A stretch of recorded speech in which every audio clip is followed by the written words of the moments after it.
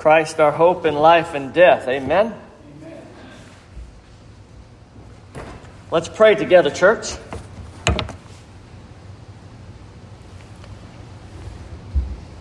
Our Father in heaven, as we come before you, we come humbly before you, praying that you are our only hope in life and our only hope in death. It is Christ alone. Lord, open our eyes this morning to the truth of your Scripture. Open our eyes to understand the glory of your Son. Open our eyes to see who you are. Lord, that's our prayer. We ask it humbly in Jesus' name. Amen.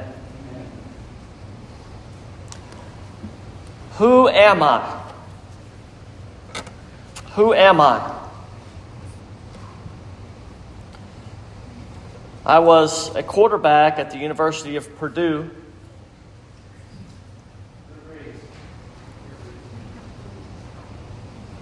I'm a partner at Walk-On's Restaurant. And I won a Super Bowl for the New Orleans Saints. Who am I? Drew Brees. Who am I?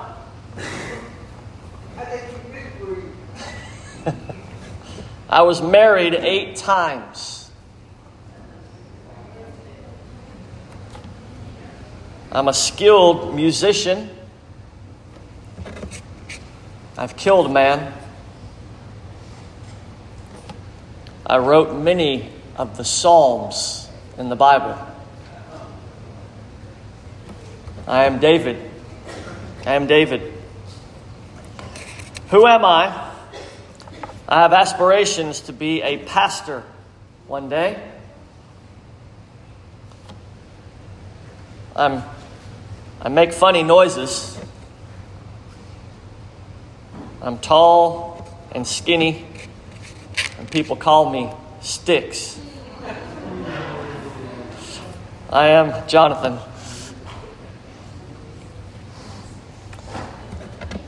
It's fun to play Who Am I many times, but the real question is bigger than who am I, isn't it?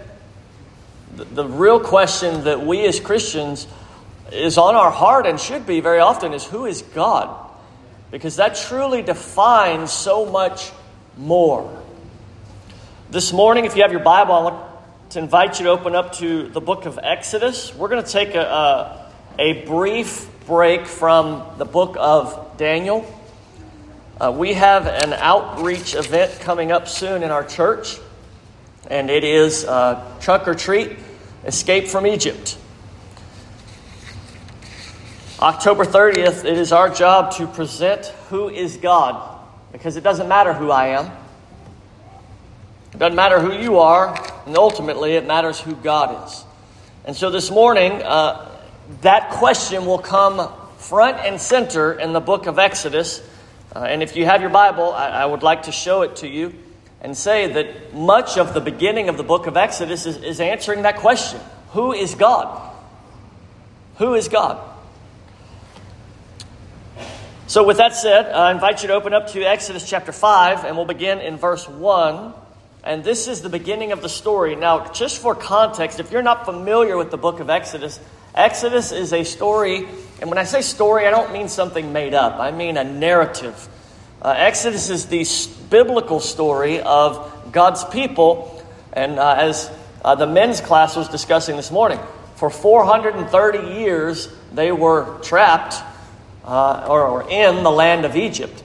And after the Pharaoh forgot Joseph, who interpreted his dreams, if you remember, the pharaohs were very favorable and even gave a special land to the people of within Egypt, to the people of Israel, or the children of Israel, or Jacob. But over the 430 years, rather than still being a privileged group, if you will, they became a threatening group in many's eyes. So to thwart that threat, they began to enslave them. And so you have a people that are under the slavery of Pharaoh after Pharaoh, and helping them in the building projects of ancient Egypt. Well, then, out of a bush one day, the angel of the Lord comes and he consumes that bush. Well, he rather does not consume that bush. He lights up that bush, but he doesn't consume it. And he speaks unto Moses and says, now you go, I have a plan for you, and I have a plan for the people, and you are the starts of this. You are going to go back from a land in which you left, and you are going to be my spokesperson or my representative to show Pharaoh who I am. We pick that up in Exodus chapter 5, verse 1. Afterward, Moses and Aaron went and said to Pharaoh, thus says the Lord, the God of Israel, let my people go, that they may hold a feast to me in the wilderness. Pay attention. But Pharaoh said what? I don't think y'all are with me. But Pharaoh said what? Who is the Lord? Y'all got to be with me today. Pharaoh said, who is the Lord? Now there's that question. Pharaoh's asking, who is the Lord? That I should obey his voice and let Israel go. I do not know the Lord, and moreover, I will not let Israel go. Now, in the context of ancient Israel, you have to understand, as you study, that ancient Israel was a land of many, many gods. They had a god for fertility. They had a god of the river. They had a god of livestock. They had a god of insects. They had a god of just about anything you could think of. They had a god of the sun. There were many gods, and there was a plethora of deities for them to worship. And so when Moses says, the Lord, thus says the Lord, the God of Israel, you see Pharaoh's response of, well, who is the Lord? I don't know this God, and I don't know him. Since I don't know him, why should I obey anything that he tells me to do? This is Pharaoh's response, and it is one of disobedience to the command of the Most High God. So let me stop and make a bit, at least a point here. Oftentimes, God is either known or unknown by people. And Christian, I want to share with you that I think it is one of our primary responsibilities to be able to proclaim who God is. And Pharaoh is not the only one with the question of who is the Lord. There are plenty of people, of gods out there for Pharaoh to bow down before, and all of the people around him, for that matter, to bow down before. We live in a culture today where many, many things are calling for you to submit to their authority. And I don't mean like a police officer. I mean like a system. I mean like something that takes your heart and says, whatever it takes, I am going to humble myself before this, quote-unquote, God. Now, we may not call them or have names or statues of them, but in our culture, we certainly have them. Powers that rule over our society. We can travel across the pond.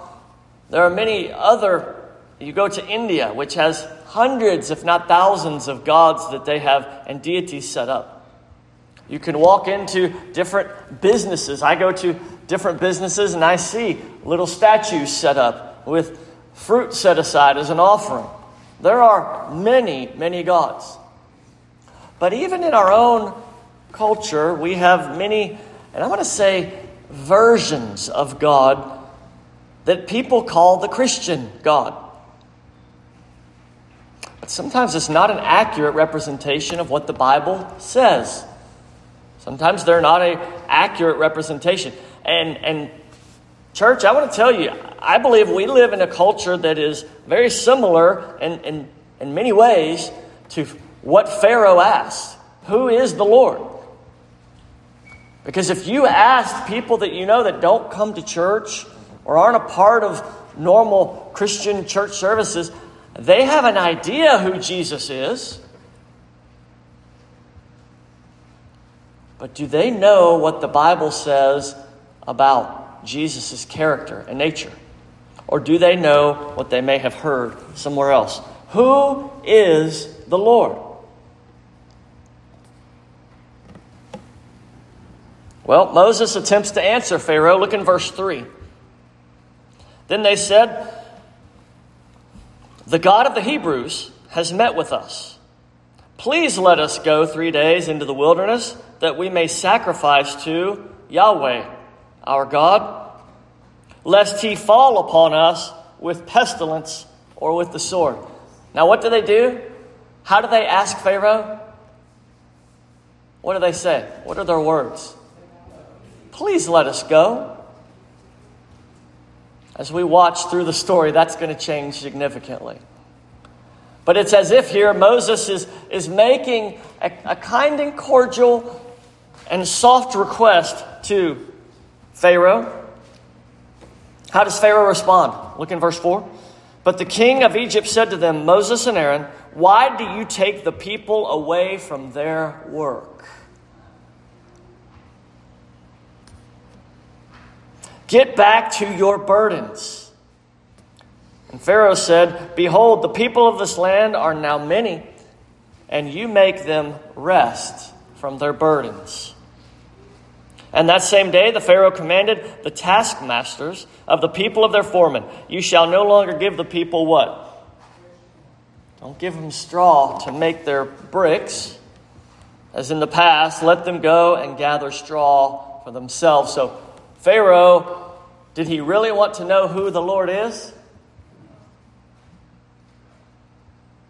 You know, you read this, you see his response, and probably his response was more like, "Who is that?" It wasn't a genuine interest to know who the Lord is. It was like, why would the Lord have any sort of authority over me? Does that sound familiar to any of you? Like, who is God that he would have any authority over me and my life and my personal decisions? Who is that? Who is the Lord? So I ask you, Christian, who is the Lord? Do you know? Are you able to communicate well the character and the nature of who God is? Some may call God Mr. Nice Guy. He affirms everybody and whatever anybody wants to believe about him. Some may reference God as the God who doesn't want anybody to have fun ever. And he's all of seriousness. There are many, many understandings of who God is, but what does the Bible say? I read it this morning in Psalm 24. I don't know if you noticed. Who is the King of glory? The Lord, strong and mighty. The Lord, mighty in battle. Who is the King of glory? Lift up your head, O gates. Lift them up, O ancient doors, that the King of glory may come in. Who is the King of glory? The Lord of hosts. And this is Yahweh Sabaoth. This is God's fighting name. I've shared this before. This is the God of armies, if you will. The God who is leading the army. He is the King of glory. Who is the Lord? Well, what Pharaoh is about to find out is the God of armies is going to send his army, and it's not just a foot soldiers. What does God's army look like? Well, first it's going to look like control over the Nile River. So, if you have your Bible, look forward to Exodus 7, verse 16 to 18. All right, I'm going to help you out this morning.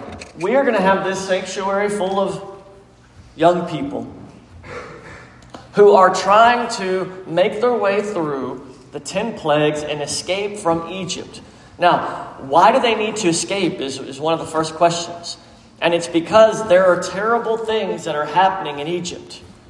So as we're here, my hope is that as we bring them in and introduce to them what's going on, is there's a terrible thing happening in Egypt, and it is your job to escape. And we'll get to the question of why is there a terrible thing going on in Egypt? And that's a great question. And we need to answer that for them, because they need to escape for some reason. Why was there a terrible thing happening in Egypt in Pharaoh's day? Because Pharaoh was what? Help me out. Yeah, Pharaoh was proud, arrogant, and disobedient to what God had called him to do. Let my people go, that they may go and worship me. And Pharaoh says, no, I'm going to make them work harder. So what does he do? He turns the Nile to blood. Now, Mr. Wayne's going to help me out a little bit this morning. I've got some pictures. We're going to have these pictures on our events. This is plague number 1. He's turning the water to blood. Now, the first plague for you to remember is number 1. So if you're willing to participate with me this morning, hold up your number 1 finger. All right? Now, what does the number 1 look like? It looks kind of like a river if you think about it. Now, rivers can sometimes wind and move, but you think about that. That 1 is going to look like the Nile River, and it's turned to blood. So it's the first plague that God brings. All right, so number 1 plague, Nile to blood. Number 1 plague, Nile to blood. Let me read from Exodus chapter 7, verse 16. And you shall say to him, the Lord, the God of the Hebrews, Yahweh, the God of the Hebrews sent to me, saying, let my people go, that they may serve me or worship me in the wilderness. But so far you have not obeyed. Thus says the Yahweh, by this you shall know that I am the Lord. What was Pharaoh's question? Who is the Lord? And how does the Lord answer?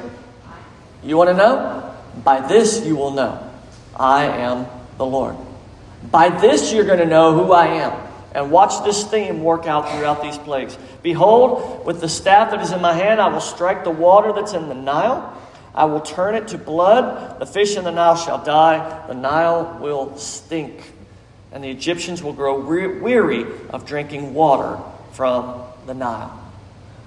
Now, as you know, in ancient Egypt, it is a very desert land. But there is this fertile Nile River that flows through, and the Nile was their life. As you know, people need water to live. Fish need water to live, not blood. Fish need water to live in. And there was so much life around this Nile River. And this was the hub of where life began and where life was sustained. Why do you think the Lord attacked the Nile River first?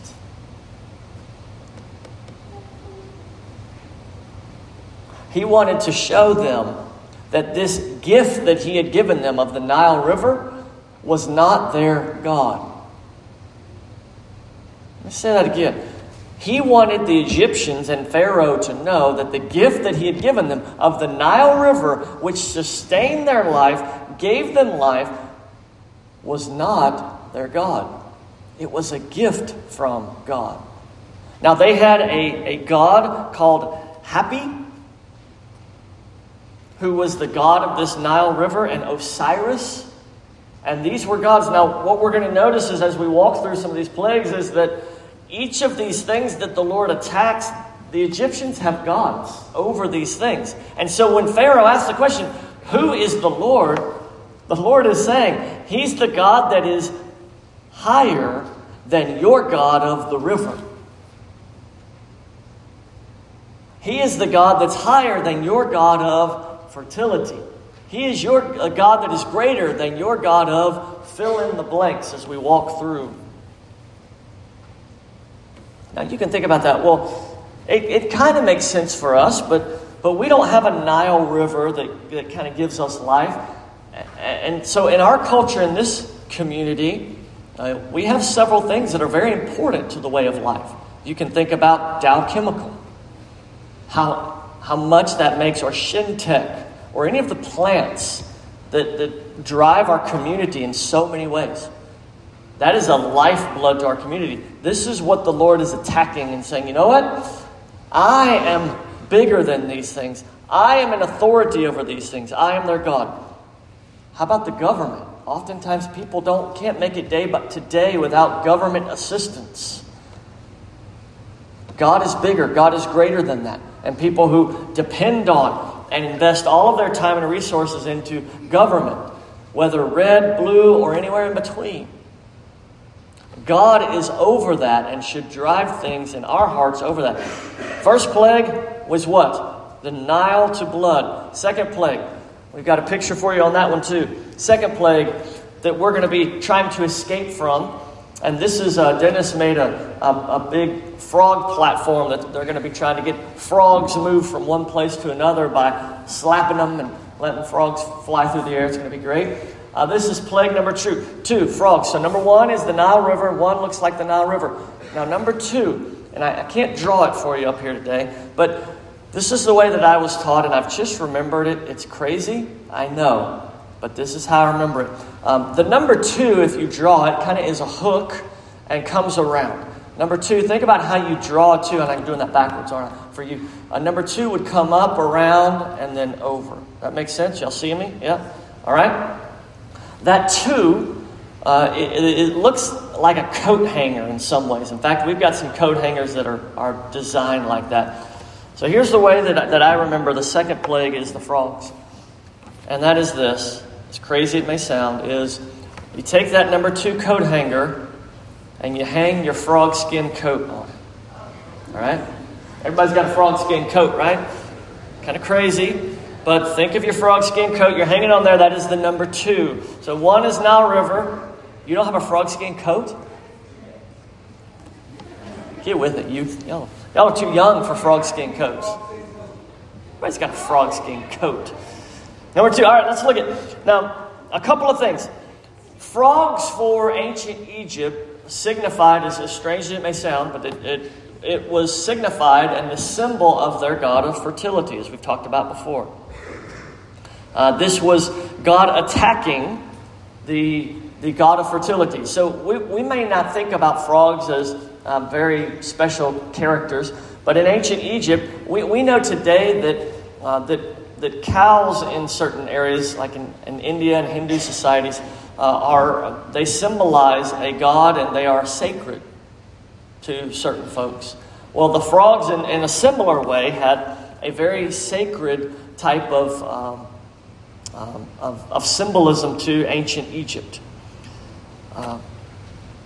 God has put himself over two of the prominent gods of their society, and both of them, in this case, you think about why it could have happened. Well, the Nile River turns to blood. Where do all the frogs go? They leave the land or the place where they're living and doing frog things, and they make their way all over the place into the land of Egypt, and they harass people.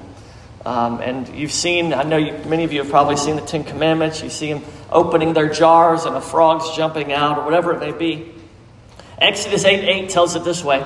Then Pharaoh called Moses and Aaron and said, "Plead with the Lord to take away the frogs from me and my people. And then I'll let the people go and sacrifice." Pharaoh says, plead with them. So it was a big deal. Not often do we find a Pharaoh, a leader of the community, coming to a wandering shepherd person and pleading with them to do anything. Remember how Pharaoh started this? Oh, who is that? I'm going to make your work even harder. To now he comes and pleads because God is using his army. In the first case, it's his river. In the second case, it's his frogs, to influence and reveal who he is. God is over the waters. God is over the amphibians. God does what he wants to do. Our God is in the heavens, and he does all that he pleases with everything. Plague number 3. Number 1 was what? Help me out. Nile to blood. Plague number 2 is frog skin coat, frogs. Number 3. What do frogs eat? Yeah, they eat gnats and flies. Well, we're going to do 3 and 4, gnats and flies. The gnats are going to be smaller, and they're going to grow up into flies. I know that's not what science does, but that's not true. But we're going to think of it this way. You've got the Nile River, then you've got the frogs, then you've got gnats, and then flies. So let's talk about gnats and flies together. Now, if you have King James, you're going to see lice there. There's just one Hebrew word, and as scholars would have it, I'm going to go with the most the majority of scholars would call them gnats. So I'm going with that this morning. The Lord creates. Now this is interesting. How does Moses do it? The Lord creates from the dust to show his glory. Now, if you remember back in creation, what did God form man out of? Dust. What did he create the animals out of? For you Bible trivia folks, you know this one. On Thursday nights, what did he create the animals out of? Out of dust. We looked at that. Well, what does God create the gnats out of? Moses does it with the dust. So out of the dust, God creates to show his glory once again and show Pharaoh who he is. Who is the Lord? He's the Lord over the waters. He's the Lord over the amphibians. And now he's the Lord over gnats. And as you know, gnats can be quite annoying. If you've ever been fishing in the marsh, and you come back with red dots all over you, you know why you came back with red dots all over you. They even sell stuff you spray on your body to keep the gnats away. How annoying are gnats? Now imagine, this is what he does.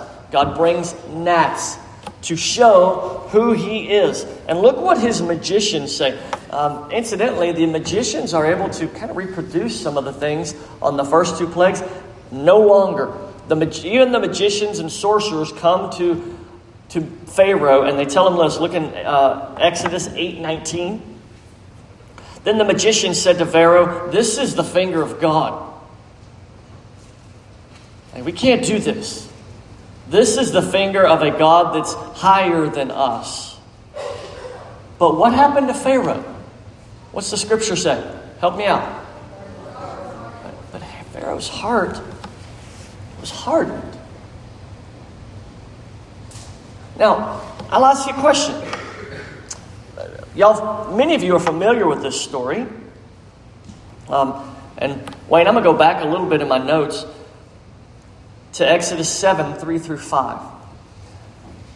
If all God wanted to do was get his people out of Israel, could he have gotten them out? Like, immediately? Just like that? Yes or no? Yes. Okay. But did he do that?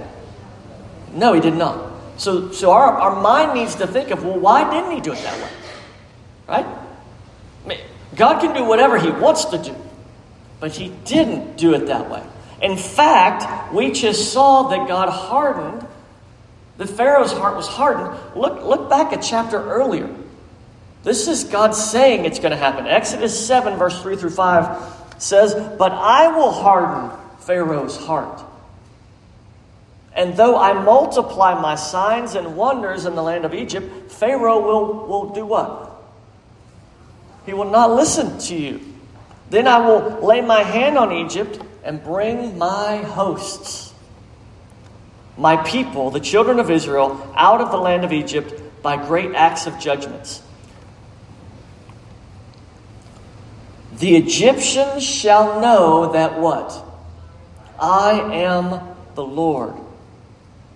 The Egyptians shall know that I am the Lord, when I stretch out my hand against Egypt and bring out the people of Israel from among them." God was putting on a show. He was demonstrating who he was. As sometimes we think of God and we put him in boxes, or we think we've got him figured out. God was displaying something. God could have snapped his finger and changed Pharaoh's heart. We're studying Daniel, right? I mean, the Lord changes Daniel's heart like he turns a stream, he says. You read the book of Esther. And you see God calling and changing the king's heart. It's just like that. He doesn't do it here. He hardens, in fact, Pharaoh's heart so that he might show that he is God over, help me out, the Nile. He is God over the frogs. He's God over the gnats. And he's God over the... All right, y'all got the first four. Y'all are doing great. Y'all are doing great. We got pictures. Did you show the picture of the gnats? There's number 1, 2. There's the gnats. Nice and mean, ugly gnats. And number 4, y'all told me again, was what? There they are, the flies. They look kind of like elephants, but they're flies. We have a great creative arts team here.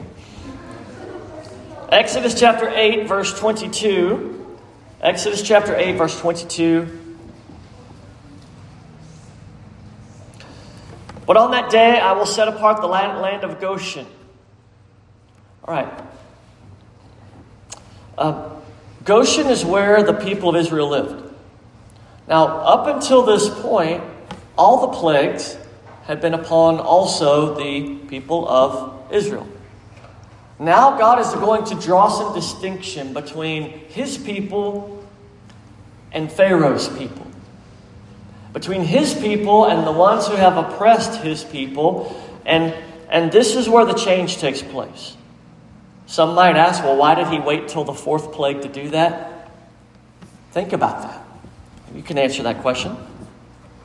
But on that day I will set apart the land of Goshen, where my people dwell, so that no swarms of flies shall be there.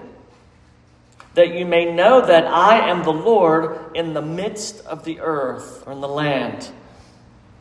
Again, so that you may know that I am the Lord. God is displaying who he is.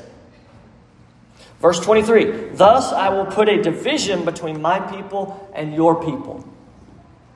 You're going to know that my people are set apart from other people. There is a my people group, and then there's the others.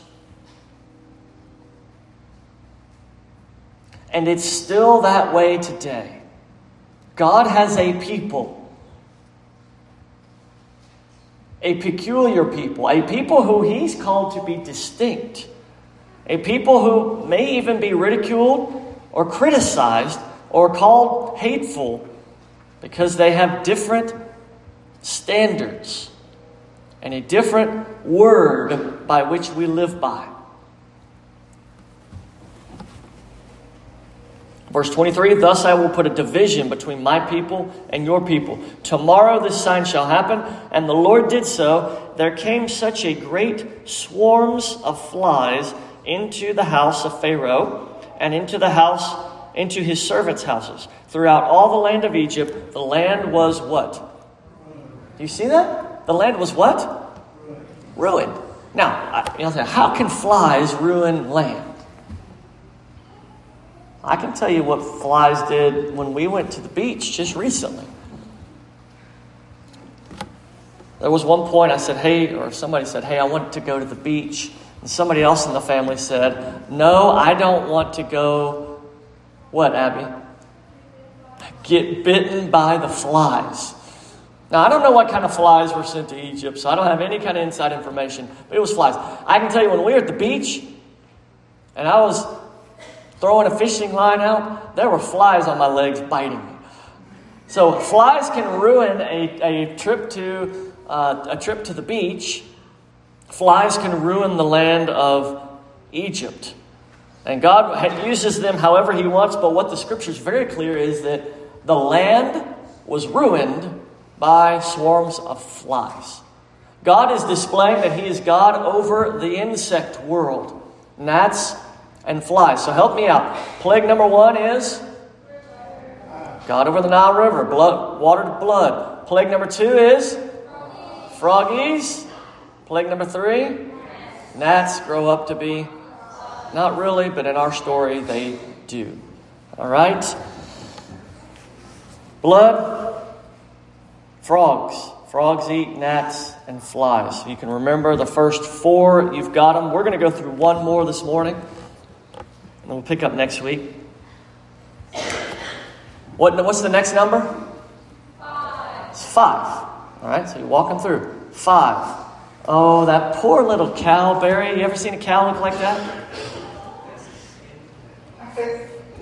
Yeah.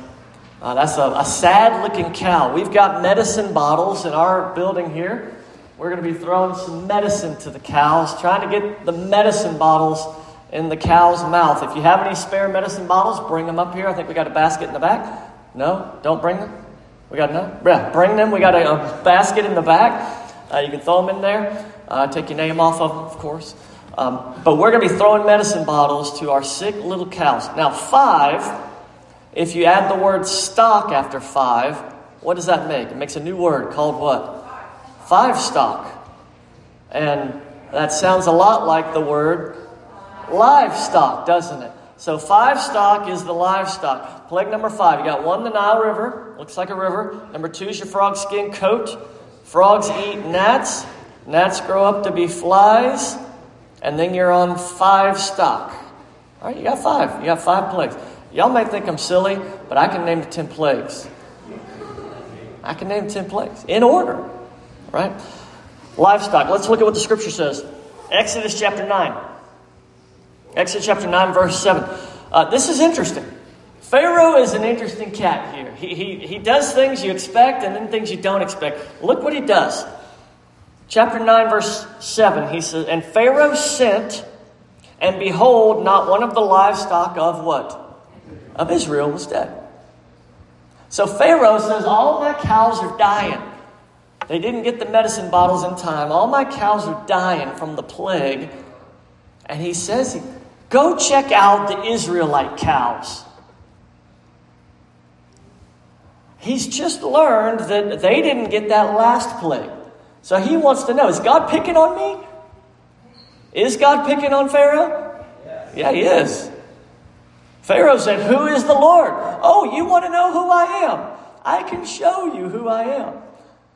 And he sends on the Nile, he sends the frogs, he sends the what? Gnats, he sends the what? Flies, and he sends the what? The livestock plague. And he sends spies over there, and none of the cows in Israel were dead. They're livestock, and that may include more than just cows. But none of the livestock was dead. And the Bible says, but the heart of Pharaoh was what? It's not over yet, Pharaoh. It's not over yet. You've got more to learn. Egypt, you've got more to learn. Israel, you've got more to learn. God did not send them. Now remember, this is against the gods of Egypt, to show all of the people that false gods are not true gods. This god, Hathor and Apis, are the ones we're listing here. And Numbers even speaks about this plague. If you'll look at Numbers 33 verse 4. Numbers 33 verse 4 says this. While the Egyptians were burying all their firstborn, whom the Lord had struck down among them, on their gods also the Lord executed judgments. So these gods, and so more than likely, and we've talked about this before, but these were demonic representations, demonically inspired gods, these gods that they're worshiping. And God is showing that it is a judgment upon that whole system. That God is raining down these plagues upon them to answer the question, who is the Lord? He is the Lord of hosts. He is God in heaven. So let me stop there with our walk through the plagues. And I want to close with a verse from the New Testament. So here we're saying, I asked you earlier, what's the problem? Why do they have to escape from Egypt? The problem is that there is disobedience to the Lord of hosts. There is an affront to God to say, all of these gods are my gods, and I'm going to do what I want to do, and not even that, I'm going to oppress your people. And God's wrath was stirred up against the sin of Pharaoh. And we probably all in this room sit back and go, yeah, Pharaoh was a bad dude. I know that's what y'all were all thinking, right? That Pharaoh is a terrible guy.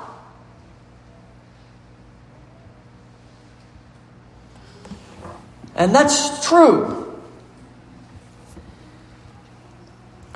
Why was Pharaoh such a bad guy? And here's something that I don't know if you've thought about it this way. Pharaoh was a bad dude because he could be a bad dude and get away with it. You know what I'm talking about? You get away with what you can get away with, right? That's part of our flesh. We get away with what we can.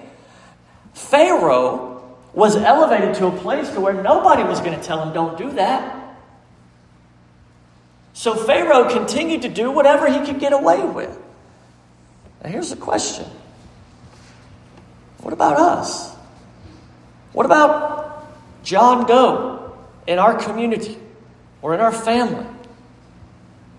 See, the restraint oftentimes to keep us from doing so many bad things is that we can't get away with it. And if you have any sort of doubts about that, I can ask you, okay, well, when nobody's watching, do you do the right thing? Or do you sometimes slip into things that you know are not right? Pharaoh got away with what he could get away with. And so do we. And what does that ultimately come down to? We've said it several times today. Pharaoh was disobedient to God. So the message that we as Christians are proclaiming and want to share with our community, share with ourselves often, share with our families, the people we live with, the people we go to school with, the people we work with, is that there is a price for disobedience.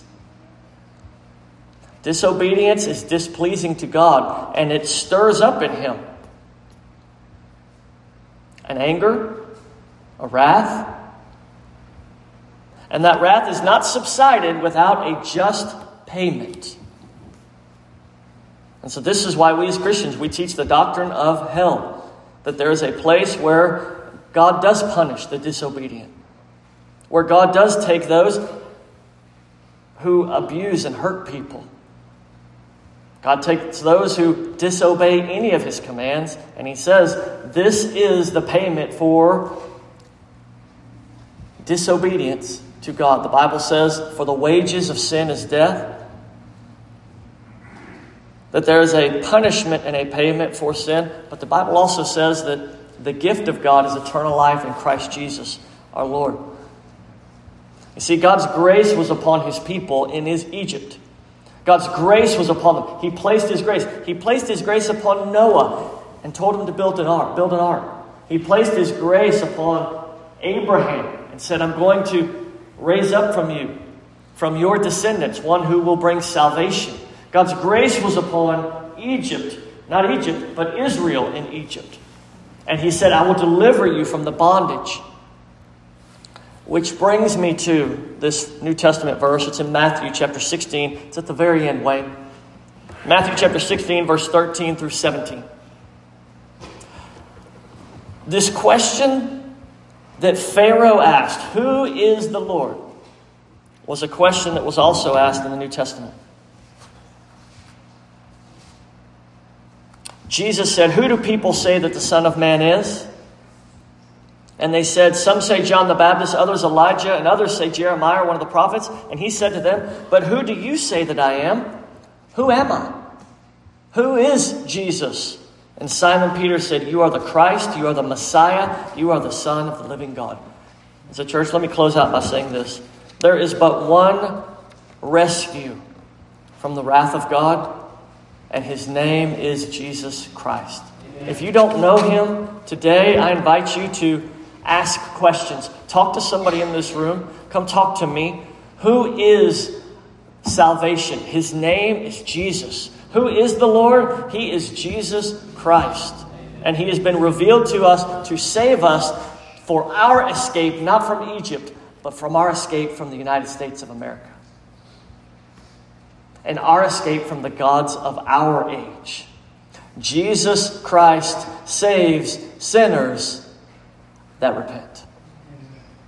Let's pray together. Our Father, we are grateful for who you are. We are grateful for your salvation that you brought to us in Jesus Christ.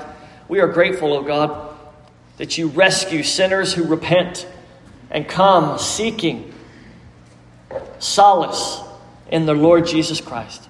Lord, save souls in this church building, save souls in our families, save souls in this community, and may you use us to proclaim that Jesus Christ saves.